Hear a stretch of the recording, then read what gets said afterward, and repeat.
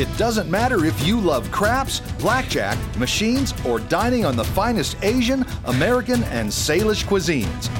It doesn't matter what you do or where you're coming from. Muckleshoot. What you do is all at Muckleshoot. An easy drive from wherever you are. All roads lead to Muckleshoot. Muckleshoot.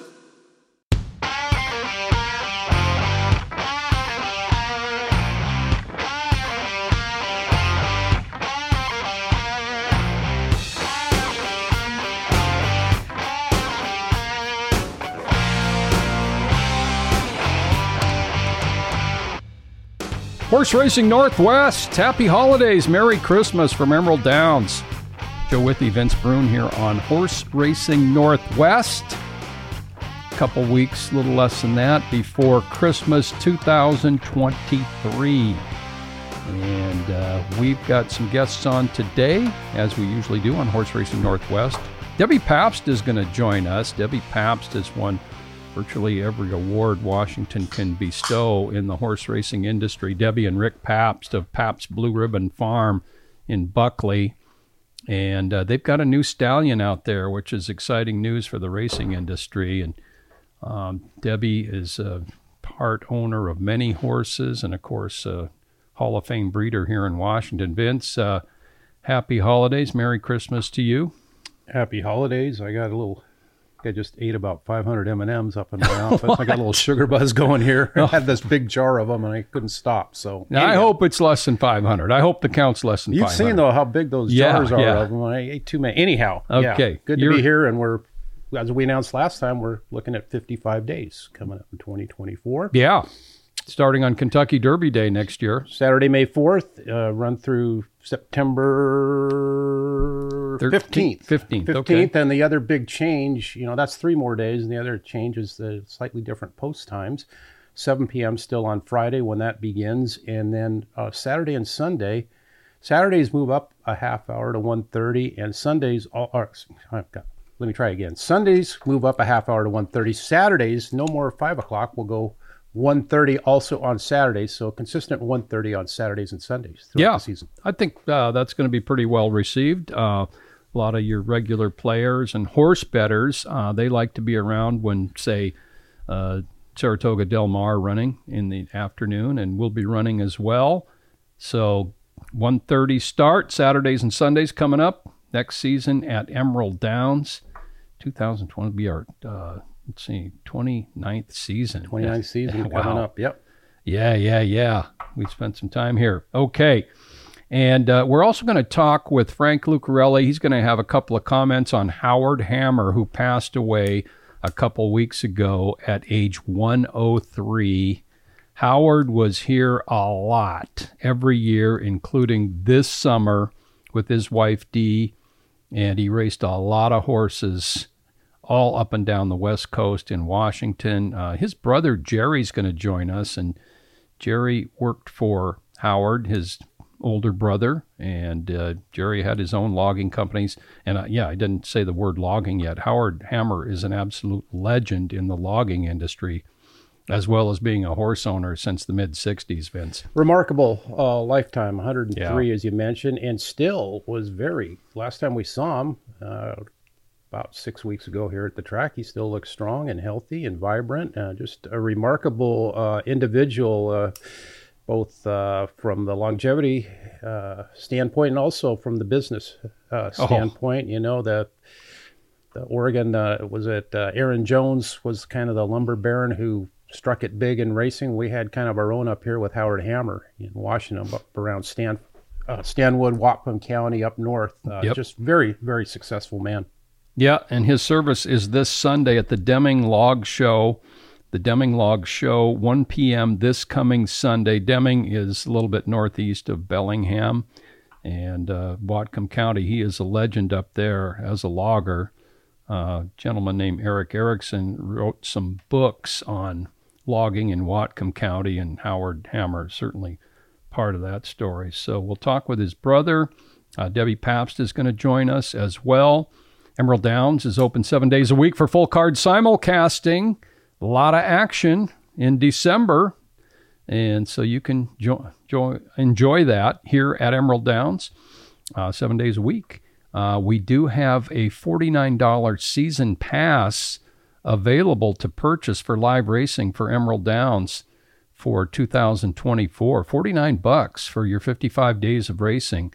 And that offer is good through the end of this year, December 31st. So you can get that at our customer service center at Emerald Downs or go to emeralddowns.com. Dancing at the Downs, our next Saturday night dance night will be December 23rd, the eve of Christmas Eve.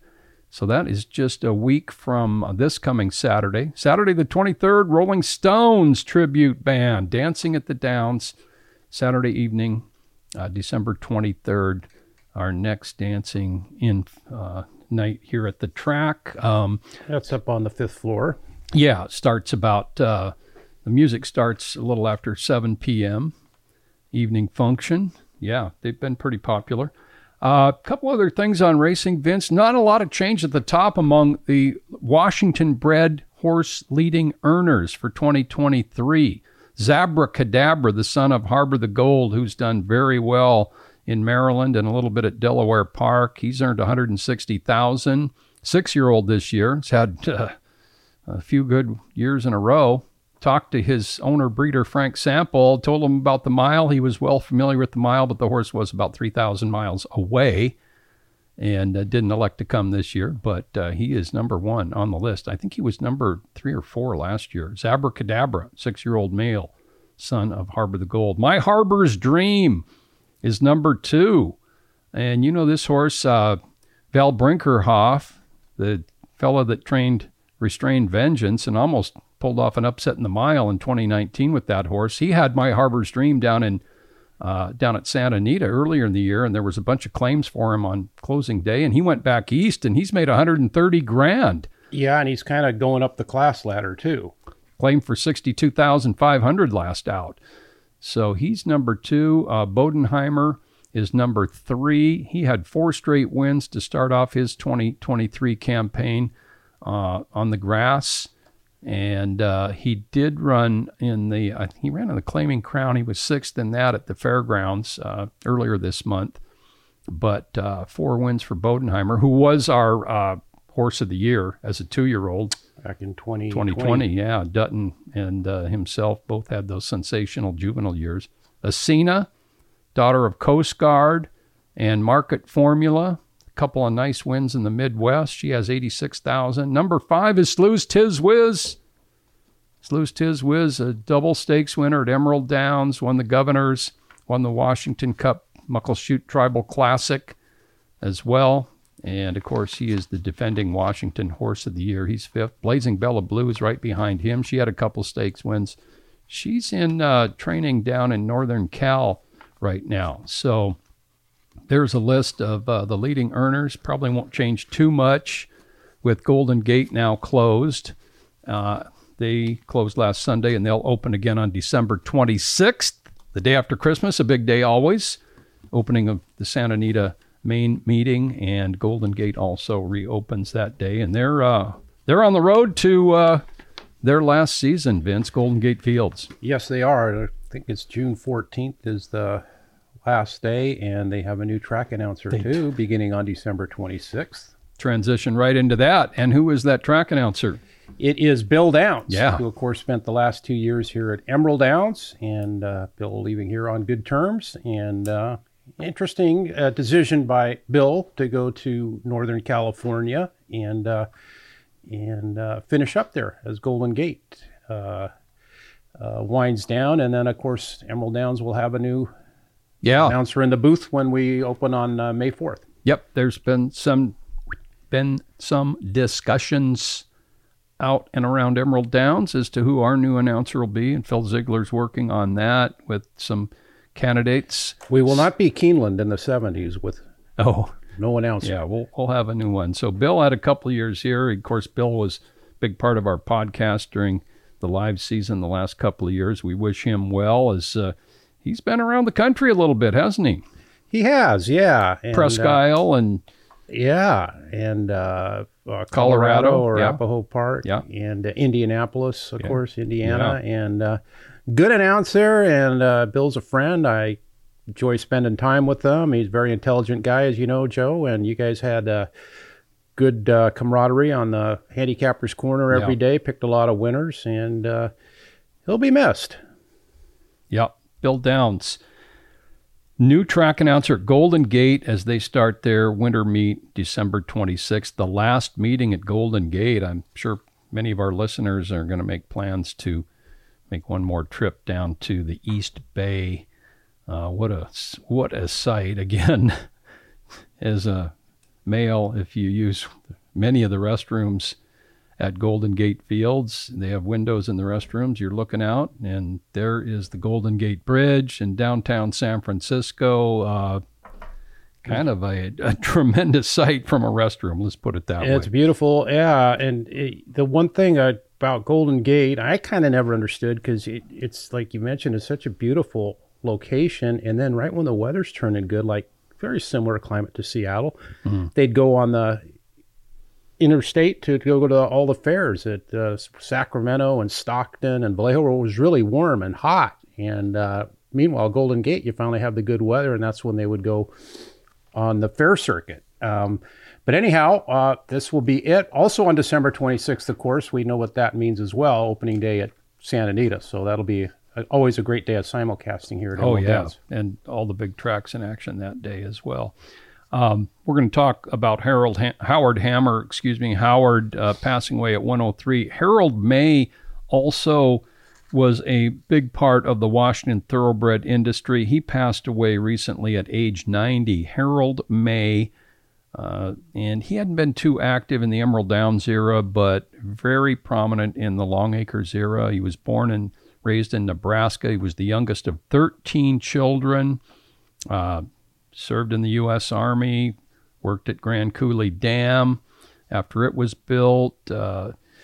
Wife Virginia, had kids Crystal, Lincoln, and Sheila, 3 grandchildren, 3 great-grandchildren. Really well known in the local construction steel business with Tri-M Construction with 2 of his brothers. They worked steel in the Kingdom, and Harold May actually watched it implode. I think that was 99 or 2000, right around early there. 2000, I think. Yeah. And when you mention these kind of guys, Joe, one thing I've always enjoyed about our sport is all the different business people from all successful walks of different types of businesses have gotten involved, over the years. And it's just...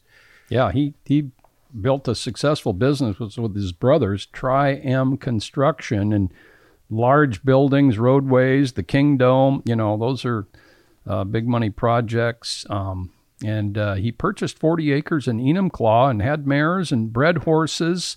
His trainer mostly was Neil Lytle, who I got a lot of this information from Neil. She still lives in Enumclaw. And Neil was partner with a few horses with Harold May. He did breed Errantry. You remember that real fast daughter of Knight's Choice in the 90s? I do. Yeah. And I don't know if he was part of Pilot's Panache, but that was a Neil Lytle runner. A Neil Lytle stakes winner. It was a good 3-year-old. And I distinctly remember the real pink silks that the horse wore, and it won a couple times at a big price. Yeah. And Neil Lytle says he did breed a little bit more than he raced, but he was prominent in that Enumclaw Plateau with his 40 acres, and he also employed trainers Jeff Hudson and Jan Mazco, who soon became Jan Bays and his horseman's bookkeeper at Emerald Downs, wife of Vern Bays. So our condolences to the May family. Harold May passed away earlier this month at age 90. And speaking of Howard Hammer, just a tremendous life in business and in horse racing, again, involved in the Washington thoroughbred industry since the 1960s.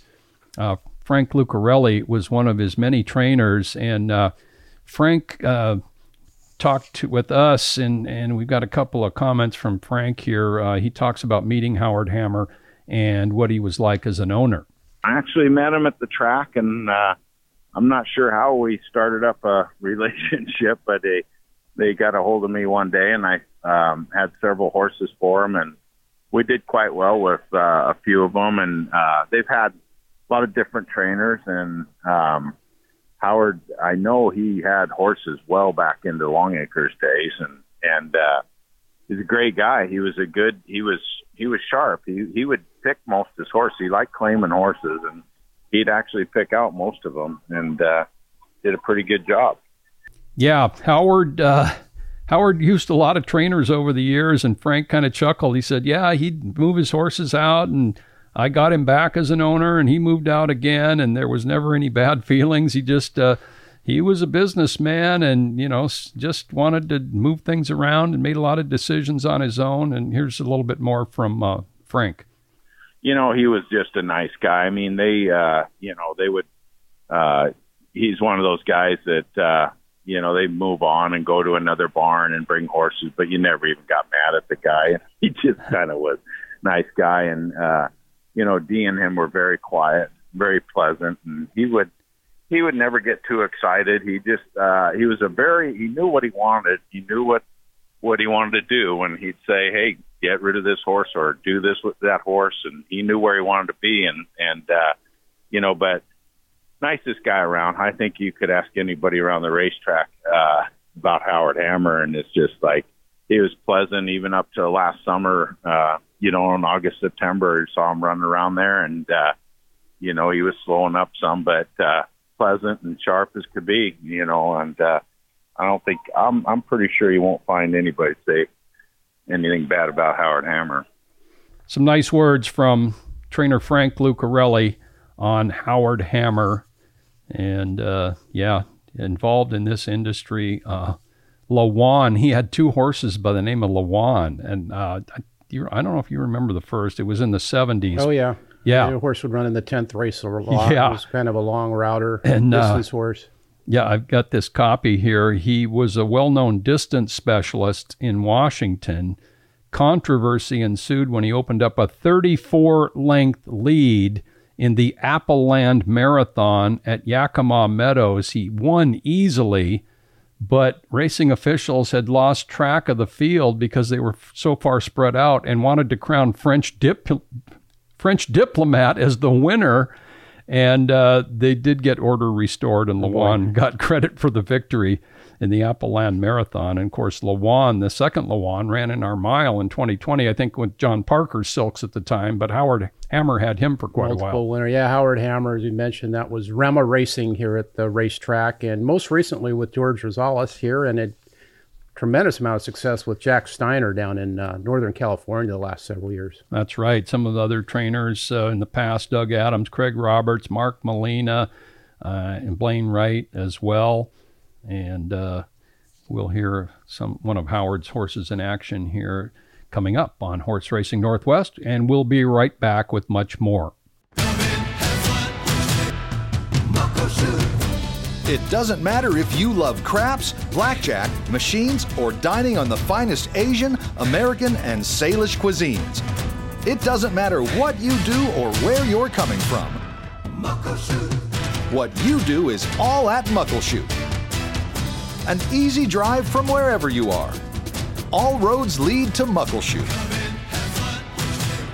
Muckleshoot.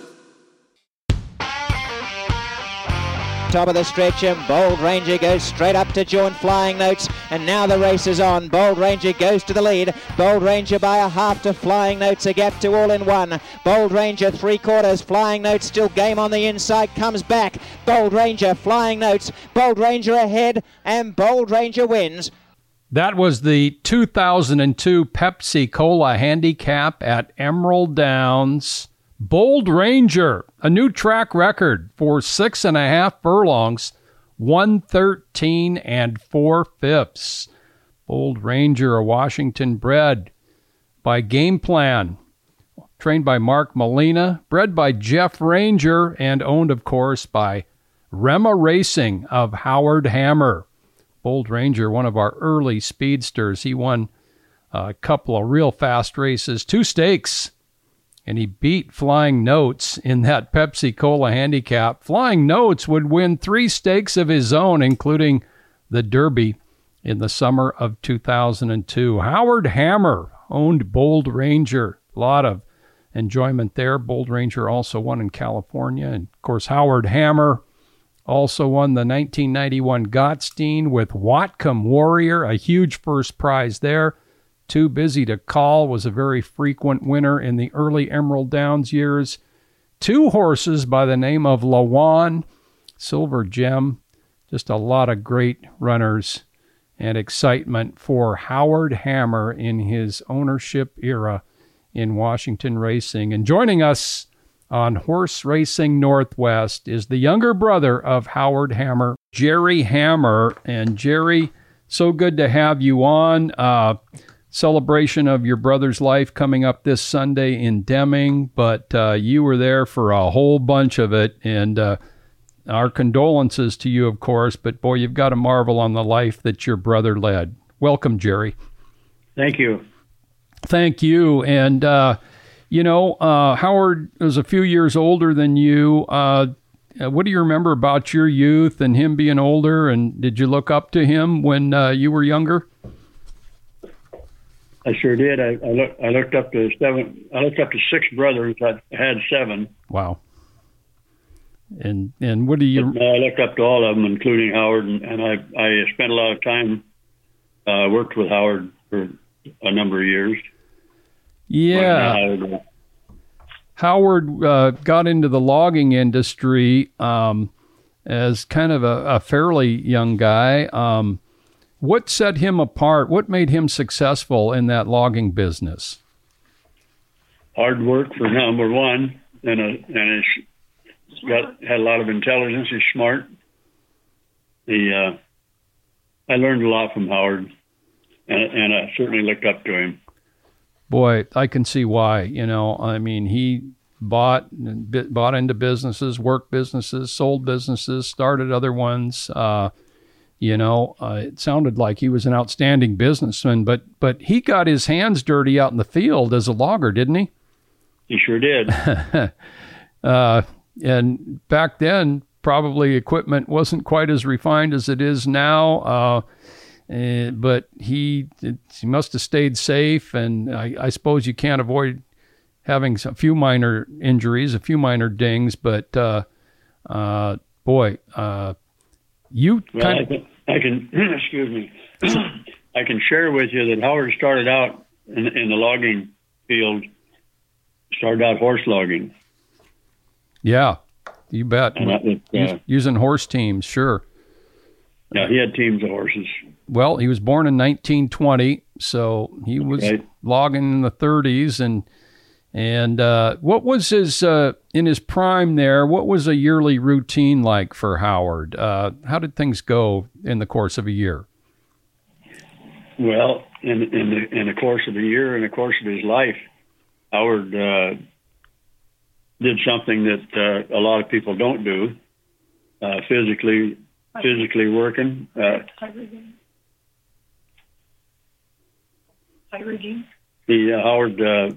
I can give you an example. I worked for Howard for quite a long time, and I was actually running the woods into Howard's operation. And Howard come up one day, and we had a big fir, huge fir, probably a good 7 feet in diameter, maybe even a little bigger. Anyway, Howard, I'd been doing all that rigging, topping, and all that stuff. Howard said, "Jerry, I want to do this one." And I said, "Have at it." I was so glad that he took it on, because those are tough. That bark on a fir tree is so thick. Your climbing spurs, you have to chop every hole, every spot, because the spurs won't hold in the bark. Wow. And Howard climbed that tree, and the crazy thing about it, he blasted the top out of it, and the top was about probably 3-4 feet in diameter. He chopped a ring all the way around the top of that, and used a rubber inner tube, filled it with explosives, and blew the top right out of the tree. And just all of a sudden it was there, and all of a sudden it wasn't there. Well, that sounds like a pretty big tree, all right, if it's 3 or 4 feet in diameter at the top. Wow. It was bigger than that. Well, at the top, yes. Yeah. It was a big tree. Huge tree. How old about was Howard when that happened? Do you have any? It would have been, well, I can't say for sure because I'd been working for him for a few years at that time. But he didn't really slow down very early, did he? I mean, he kept going. He had that 60-year career in the logging industry. Well, I can tell you why. Because if you enjoy what you're doing, and it doesn't matter if it's business or what people call work, if you enjoy what you're doing, it isn't work. Yeah, you hear that a lot. Howard enjoyed business. He enjoyed working hard. Hey, Jerry, Vince here. I was wondering where Howard, when he first fell in love with the game of thoroughbred racing, how he began his involvement there.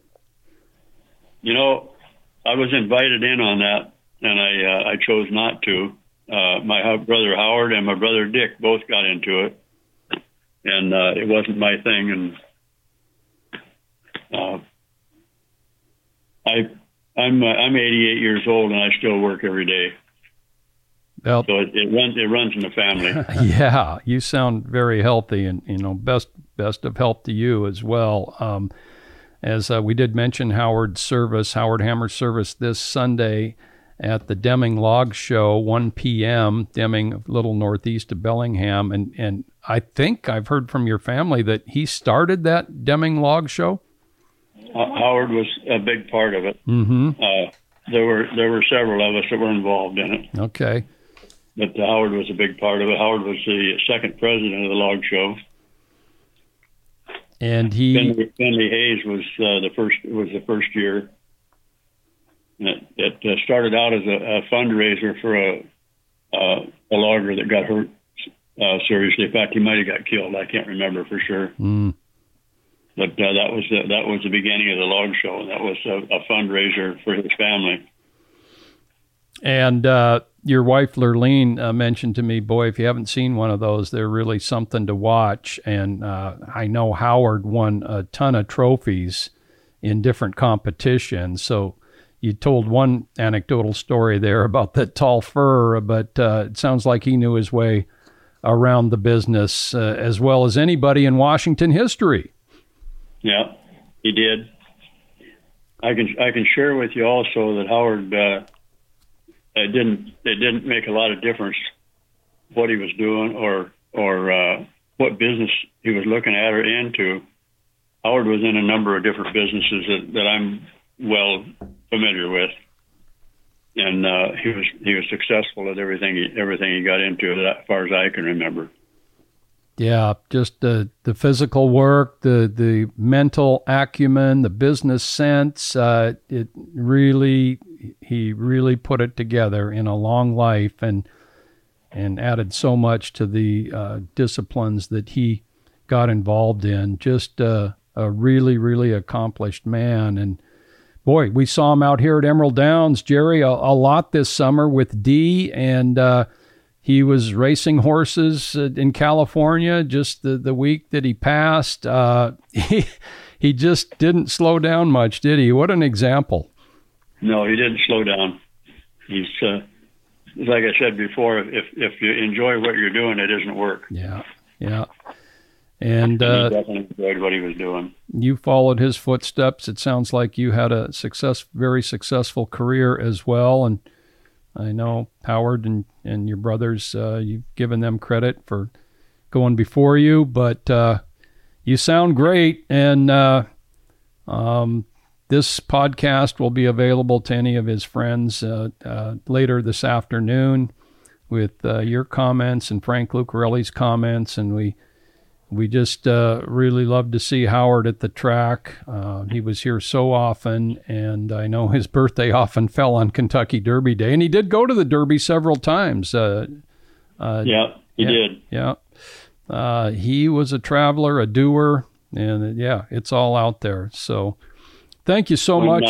When Howard retired Whatcom Warrior, he asked me if I'd take care of him, which I did. Is that right? I took care of Whatcom Warrior for a period of time. That's great. We do a lot of retired racehorse stories, and that's outstanding. Did you live in Whatcom County at the time? Only for 88 years. Okay, sounds good. Jerry, thank you so much for joining us and relating some stories about your brother, Howard Hammer. Again, the service in Deming this Sunday at 1 p.m. And just a fantastic life. Born in Oregon, but most of his life and career in the state of Washington, and a huge presence and huge contributions to the thoroughbred racing industry in this state as well. So, Jerry, You bet. thanks for joining us. Really appreciate it. Thank you very much. Thank you, Jerry. Jerry Hammer joining us on Horse Racing Northwest from Whatcom County, Vince, 88 years there, and he sounds great. And just you could go on talking about Howard. I'm sure there's going to be so many great stories about him at the service this Sunday. You know, he had a starter in the mile this year, and it was kind of an appropriately named horse, a Yes. man's man, because Howard Hammer was a man's man for sure. Well said. Yeah, that's right. A starter in this year's mile. Okay, well, we won't soon forget Howard Hammer, and neither will so many others in this state in varied businesses. And we're going to have Debbie Pabst on in our next segment. But some good news from Turf Paradise, Vince. While Golden Gate is winding down, Turf Paradise seems to have some life. And talking with a couple of horsemen this week, they are working on the dirt track. They're working on the turf track. They are... They've got approved their rail. There were some questions there about an older rail, but that's been approved. So, boy, it looks like they are going to have their meet. They're kind of roughly scheduled for starting after the first of the year.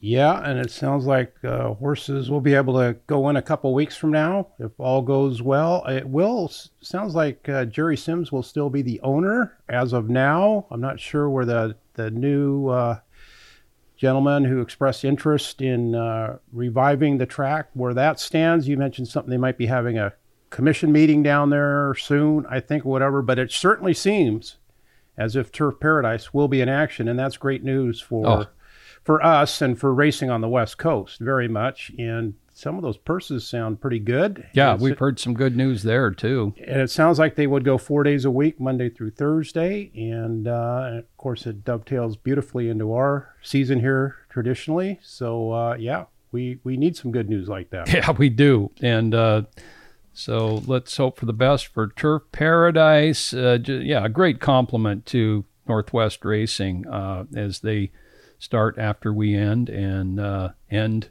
when we start. And of course, Joe Toy, just for one, has made that work for 27 previous years in Emerald Downs era. And so best of luck to Turf Paradise and so many Northwest horsemen that participate there. We're going to take a break and come back with owner breeder Debbie Pabst here on Horse Racing Northwest. It doesn't matter if you love craps, blackjack, machines, or dining on the finest Asian, American, and Salish cuisines. It doesn't matter what you do or where you're coming from. What you do is all at Muckleshoot. An easy drive from wherever you are. All roads lead to Muckleshoot. Muckleshoot. As they turn for home in the fourth race on Longacres Mile Day, Aliante, here's My Heart Awakens moving through strongly on the inside, and My Heart Awakens skims the rail to the front. My Heart Awakens, the new leader. Sarabi's Rules trying to keep up with him. And then Aliante, who's weakened in third. 100 yards to go. My Heart Awakens with a nice debut in his career debut. My Heart Awakens, the winner by 2 lengths. That was a 2017 race at Emerald Downs. And the winner, My Heart Awakens, was the first ever winner for new sire Alternation, who made $1 million at the track. Multiple graded stakes winner, son of Distorted Humor, 9 out of 19. And that was his first winner, My Heart Awakens. It was here at Emerald Downs in 2017. He went on to win an allowance after that right away. So Alternation got off to a good start as a sire now in the Northwest. at the Pabst Blue Ribbon Farm in Buckley. And Debbie Pabst is joining us here on Horse Racing Northwest. Debbie, welcome. Happy holidays. Merry Christmas. Same to you. And yes, I got my best Christmas present already, and that's alternation when he arrived. So that was really a big day here, and we're pretty excited to have him. Yes, that is great news. Pabst Blue Ribbon Farm, Hall of Fame Washington breeders, Rick and Debbie Pabst and family in Buckley. For so many years, mares, foals, putting together syndicates, racing horses, breeding horses, and of course, Peaceful Wings, the all-time greatest broodmare in Washington history, with 14 winners at Emerald Downs, 14 separate horses, and 15 overall for Peaceful Wings, the daughter of Halo. That story pretty well documented. You can go to Emerald Downs YouTube and find out more about the great Peaceful Wings. But you got into the stud business a few years ago, and what was the reason to do that? And tell us about that experience. Well, we actually kind of had a family meeting and said, is there something in this business that we're not doing that we could be doing that might help us survive a little better in the business? And we said, well, we never stood a stallion, and so my members of my children, specifically maybe my daughter Miranda, said, well, have you got space? Do you have room? Could you do this? And the answer is, well, yeah, I think we could have two, if you figure out how it would work. And so then at the same time that was going on, that we were talking about that, Nationhood was running at Emerald Downs and belonged to some friends of mine, and horses who had actually owned a few horses that we bred. So, and I had been talking to him, and he said, this horse, he bowed, or he got a bowed tendon or whatever in his last start of his career, which was the mile, which was the mile, right, the one won by Wasserman. Yeah. Yep. And I bet on Nationhood that day. Yeah. Well, he'd beaten Wasserman. He'd beaten Wasserman going a mile in one of the previous races because he got an easy lead and beat him. Yeah. So. But anyway, injured himself in that mile, and he was off for almost a year. And they were trying to bring him back, and it wasn't going to work. And so he was talking to me about it, and I said, "Well, we'll go see him." So we went down and looked at him, and he's really a pleasant sort of fellow. Really a nice guy to be around. And I said, "Well, what the heck? Maybe this is our horse to start with." So we started with Nationhood.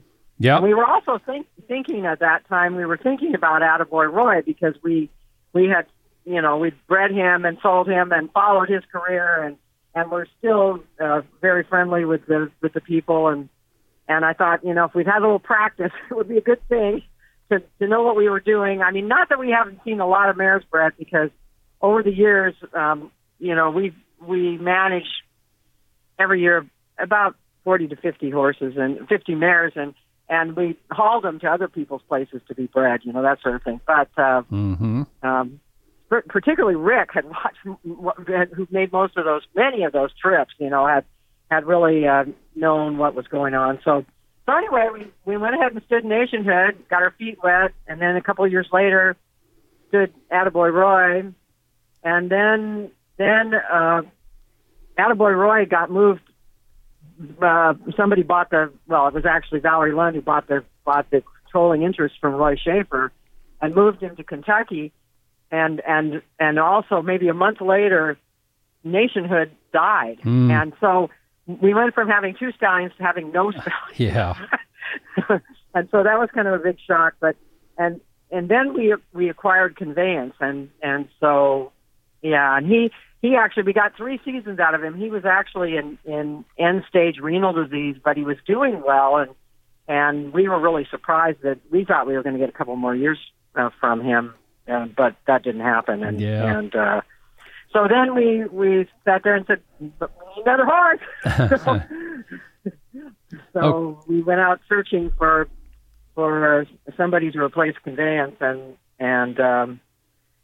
it's kind of an interesting thing. You can go out and talk to agents, and they'll tell you what's for sale, but that's really not the best way to do it because everybody knows about those horses, and they're for sale, and the only reason you hear about them is because they're not very good prospects. So I looked around and got together with Dana Halverson, and I sent him after Alternation, and we were able to put together a deal, and I was really excited about that because he was basically very high up on my list of possibles, and but he was not officially for sale when we bought him. Standing in Kentucky, correct? Yes, he was at Darby Dan Farm.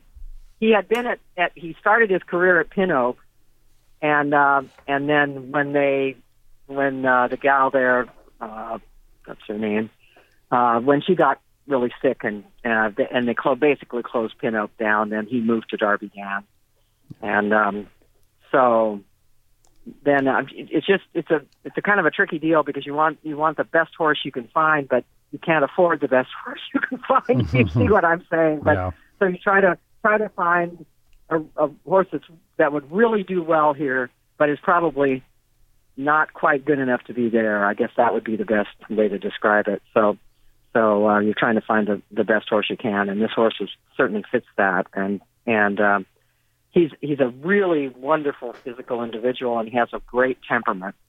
And we've really been fortunate in that the stallions that have stood here have been nice individuals to handle and so forth. And I always told Dana that a bad temperament was a disqualifying deal. I was not going to buy somebody else's problem and get my people hurt, So anyway, but he's here and he's just lovely. And and I'm really, one of the things that's interesting about him is that his best, two of his best horses, he has 10 stakes winners, are inbred pretty tightly to Seattle Flu, because of course his dam is by Seattle Flu, and that's kind of unusual. So, but it gives us a clear path to what might work with him here.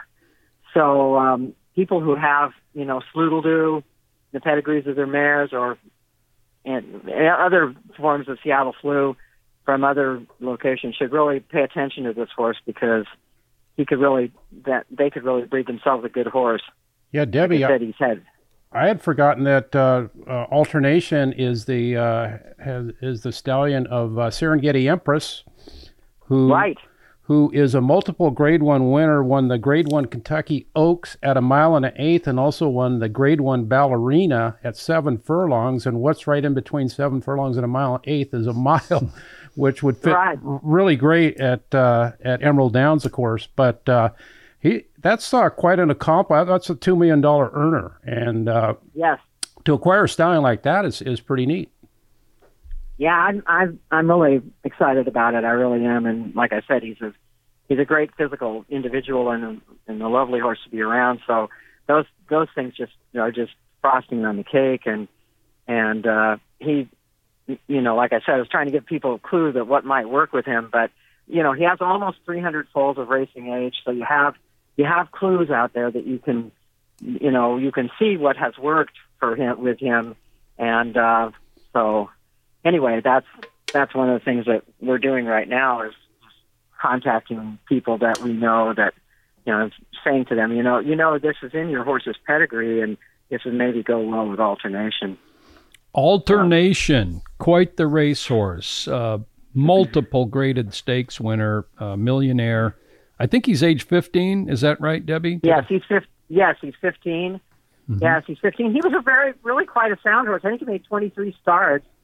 And his mother, his dam, she was a Seattle Flu mare that made over $500,000, and she made over 20 starts as well. So, in these days of horses making 4 starts and things like that, he's kind of in a different category, and which is great, which is the thing I really, really like in a horse. And so yeah, Well, we are expecting success. It's not by accident that Debbie and Rick Pabst have made a lot of great decisions. Debbie is just thoroughly knowledgeable in North American breeding history. Nationhood, I think, Debbie, he had a state champion in his first crop. Find Your Spot, she was state champion, 3-year-old filly. I think that was his first crop, wasn't it? It was right around there. First or second, I can't remember, but it was right away in the beginning. He was really underused here. I mean, he didn't even ever have 100 foals.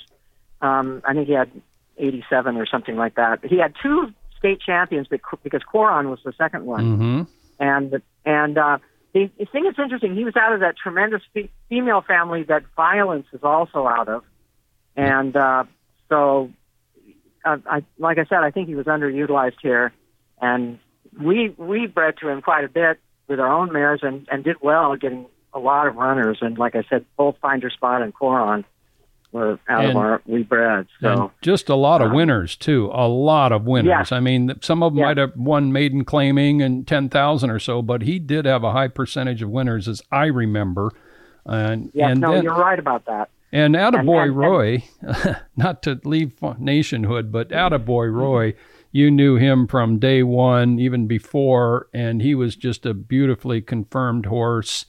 And he had a state champion early in his career. Well, Bodenheimer, once he left Washington, but Bodenheimer was a Washington bred, of course, and 4 more wins from Bodenheimer this year. He's still going well at the age of 5. And how's Attaboy Roy doing in Kentucky? I'm sure you followed his progress a little bit.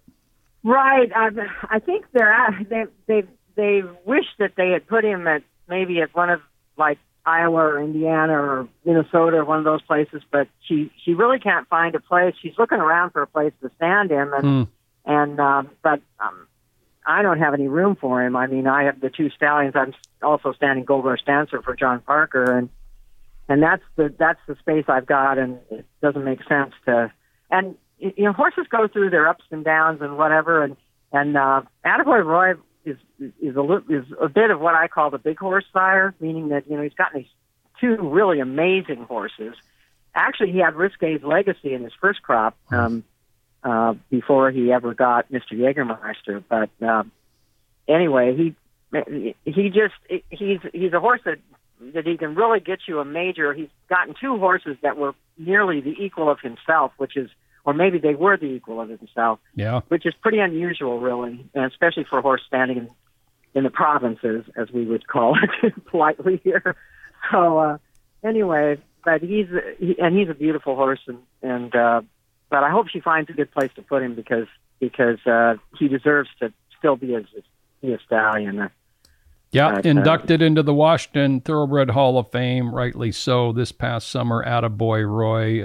Wow, so many thrills for local fans. Just the one summer he spent here as a racehorse, but sure was fun following his progress around the nation. And we're really rooting for these conveyance youngsters.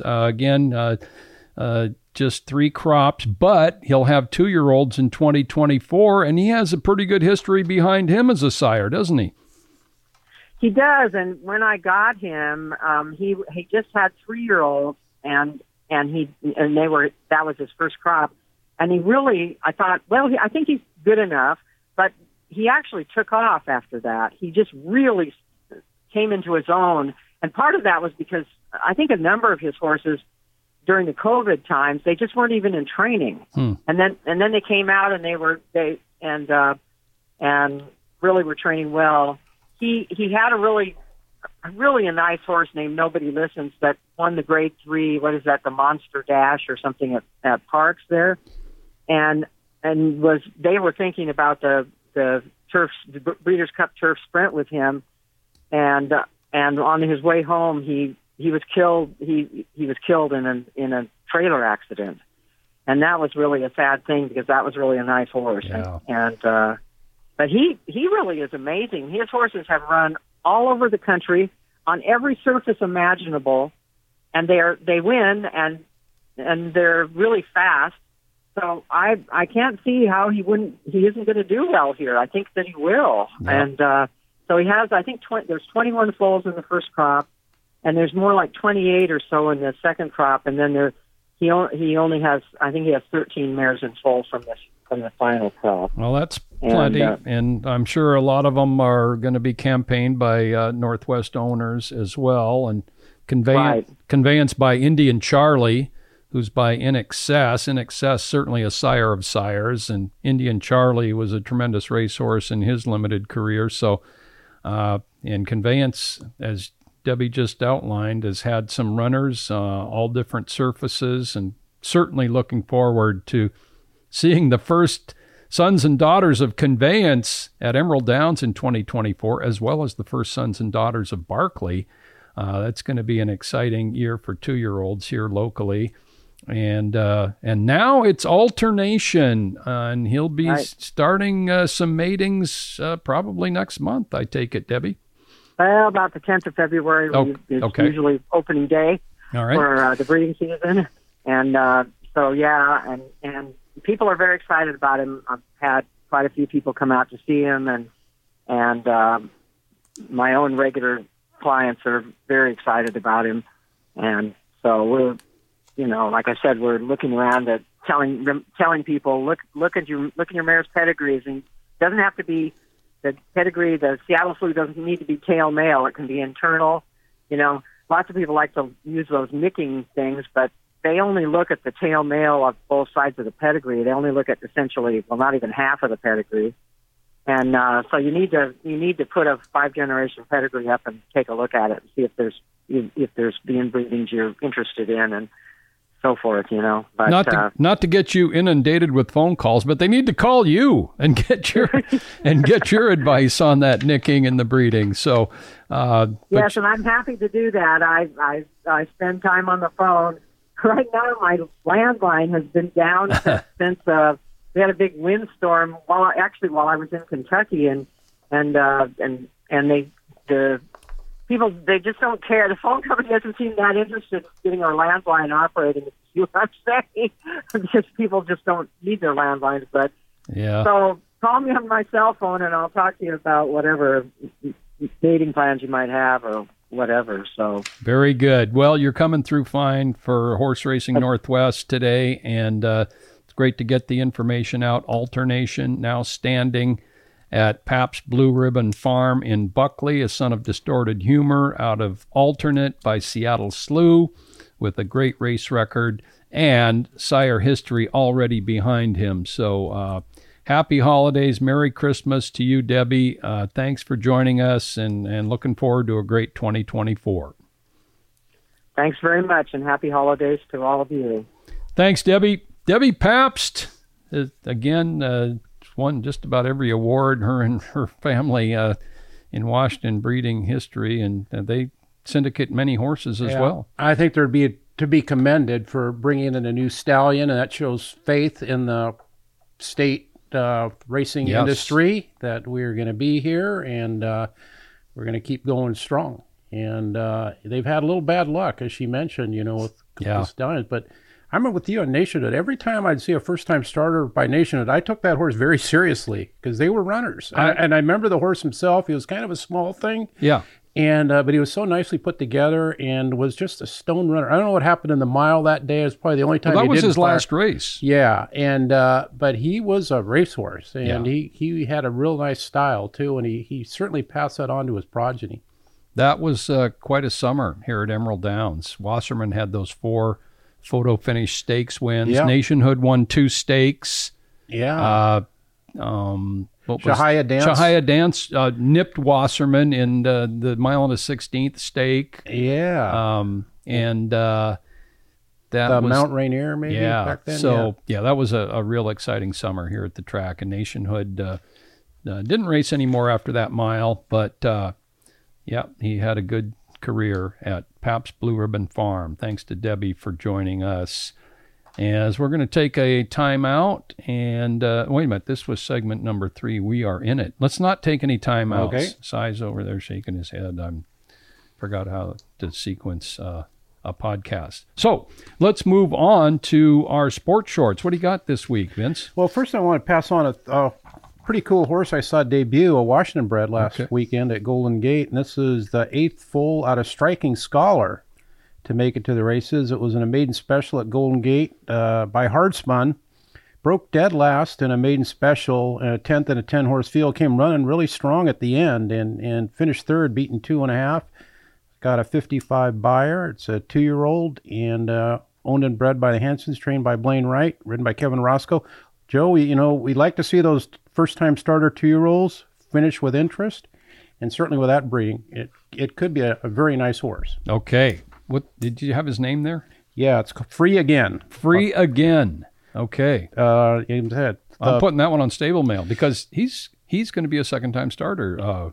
He's going to be a second-time starter, and Striking Scholar has produced 6 multiple winners already, and we know the big ones like Madame Pele and, of course, Striker PhD and No Slow Mo and a bunch of other ones. They've all been good horses, so it's kind of exciting to see a horse that debut with a nice run. And that was a tough maiden special weight field down there, so could be a horse with a future. Yeah, sounds good. Striker PhD, Madame Pele, both with 3 wins in the Washington Cup. Unbelievable, yeah. The only 2 horses with 3 Washington Cup wins. Sports shorts. I do got one. Okay, let me go first. You go. I'm going to go a couple guys that have changed pro sports. Richard Sherman has changed professional football. He, part of that great Seahawk defense in Pete Carroll's early tenure in Seattle, Richard Sherman was very physical. He was a hands-on pass defender, a hand here, a grab here, a second hand here, a push here. What is going on in football these days, Vince? I mean, the big call every game is it going to be called or is it not? Meaning pass interference. In fact, it's to the point where if you're following a team or cheering for a team and you see they break up the play or they make the pass completion, you're hold the phone, let's see if there's a flag there, because it just happens so often. Exactly. And I'm telling you, Richard Sherman is responsible for the change over the last 10 years. If you watch pass routes and defenders, I even saw one just the other day. You watch the 10 years ago and farther back, they're running alongside the guy. They're not locking up an arm. They don't have 2 hands on. They're not grabbing the neck or grabbing one hand around the waist. Those things were all called. But Richard Sherman changed the tempo because you can't call it 5-6 times a game. You get him a couple times, and he got called for it. But the next guy tried doing that, and then the next guy, and then the next guy can grab a little bit more. And now it's not chaotic, but boy, those referees have a lot on their shoulders, and we've seen games decided with the call or non-call on defenders of pass routes. So Richard Sherman, hey, he did what he wanted to do, and the Seahawks were pretty good for it. Giannis Antetokounmpo for the Milwaukee Bucks. Hell of a player. Oh my gosh, the Greek freak. He's got an NBA title behind him, and he's changed basketball in North America. The Euro step. In fact, I was watching the game with a buddy the other day, and Giannis, it wasn't even Giannis, it was somebody, the Euro step for the layup. Okay, what does that mean? That means one extra step, meaning traveling. But Giannis came over from Greece and I think he was a teenager his first year in the NBA. Since he was from Europe, he was allowed to do the Euro step. And not only is he doing the Euro step to a huge advantage, he's got the longest strides I've ever seen, doesn't he? Well, yeah, it means if he can have an extra step, it means he's in business at half court without having to dribble the ball. Basically, yes. So he's changed the game as well. And I've broadcast a lot of high school basketball. I saw a huge change from 2022 to 2023, even down to the trickle down to the high school level on letting Euro steps go by, which is against the nearly 100-year tenure of basketball of traveling violations. The Euro step is allowed lot more often than it's called now, and it basically is a travel. But Giannis was from Europe, and we know that European basketball is officiated a little different. Anyway, those two guys, Giannis and Richard Sherman, have changed the game in their respective sports. How about you? Well, we talked the other day also about Magic Johnson. Yeah, you brought up a good one there. Carrying the ball a little bit with a exaggerated dribble. Where nobody carried the ball it up until he came around. And they didn't call it. So that changed the game. Okay, I got a real esoteric one here. New York Jets, who you and I have kind of followed a little bit this year for a couple reasons. Listen to this one. They're the only team in NFL history to provide 4 separate one-win teams with their only wins of the season. The 68 Buffalo Bills, the 72 Houston Oilers, the 1980 New Orleans Saints, and the 1991 Indianapolis Colts all had only one win, and it was against the Jets. No kidding. Yeah. That's courtesy of the New York Post. Dang. Okay. Well, the Jets' negative history continues in 2023. That's for sure. Although they did get a win the other day. Yeah. Yeah. But they were supposed to win over 9.5 games, and that ain't going to be close. In fact, it's a mathematical impossibility now. And yeah, they had the big injury, but boy, their offense has been really, really bad. For a guy who doesn't play, Aaron Rodgers sure is still in the news a lot, isn't he? That's a good stat. 4 teams with 1 win provided by the Jets. Okay, that was our Sports Short selections. I actually have a race Friday night at Remington Park. It's the Springboard Mile. It's been a pretty good race. It's a $300,000 purse for 2-year-olds going a flat mile. And there's been some pretty good horses at Oaklawn in that winter 3-year-old series, winter spring 3-year-old series that have come out of the Springboard Mile. You've got 3 horses that have done well. Glengarry won at Keeneland, won a stake at Keeneland, 6 furlongs. Raging Torrent comes out of 2 Grade 1s in California. He was 4th in both of those, but nonetheless, Grade 1s. And also Otto the Conqueror by Street Sense. He's won 2 straight at Churchill Downs at 7 furlongs. 1 fast, 1 sloppy track, both dirt. So those 3 horses all like to show tactical speed or go to the front. I'm going to take an Improver by Good Magic. That son of Curlin's off to a great start as a sire. And he's out of a Harlan's Holiday mare who was a winner and has had another stakes winner out of Holiday Birdie by Harlan's Holiday. So of 4 foals to race, she's had 2 stakes winners already. And this horse had the huge second out improvement. He went from an unplaced race in a maiden sprint to a 7 furlong stake at Remington, and he won by 4.5 going away at 23-1. His name is Magic Grant. He's number 4 in the Remington Springboard Mile on Friday night, about 7:25 at Remington Park. Race number 10. Magic Grant, trained by Eddie Milligan, who's having an outstanding year from very limited starters. Doesn't Steve Asmussen? He usually has 1 or 2 in that race. You've got Doug O'Neill. You got Brad Cox with 2. You've got Asmussen has Otto the Conqueror, the 2-time Churchill Downs winners, 5-2 morning line. And so Richard Aramia is aboard. He's been the regular rider on Magic Grant's 8-1 morning line, a horse that should get a really good pace, had huge second out improvement over the track that he's running at Remington on Friday night. So Magic Grant in the Springboard Mile, 8-1. I'll be looking at that. Hey, right. And a couple of familiar faces won the first race at Oaklawn Park the other day, Joe. That's right. Colonel Barton was the name of the horse. That's correct, yeah. Mike Puich and Rocco Bowen teamed up for the first win at the new meet called by Matt Dinnerman. That's right, and I think those 2 are going to combine with a couple more horses in the next couple days, too, just peeking at the entries. Very good, and we talked about Bill Downs. He's going to be calling the action at Golden Gate starting the day after Christmas on their winter-spring meet, and Emerald Downs is on the search for a new track announcer for the 2024 meeting. All right. Trivia to close out the show. I thought our last question was hard, but we're going to stick with it for another week. So get on that, you good trivia researchers and answerers. And that is, what is the highest price paid for a Washington-bred horse in a claiming race? What's the highest claim among Washington-bred horses in history? And we started that because My Harbor's Dream, who's number 2 on our earnings list among Washington-breds this year, was claimed for $62,500 in New York in October or November, but he's not top on the list.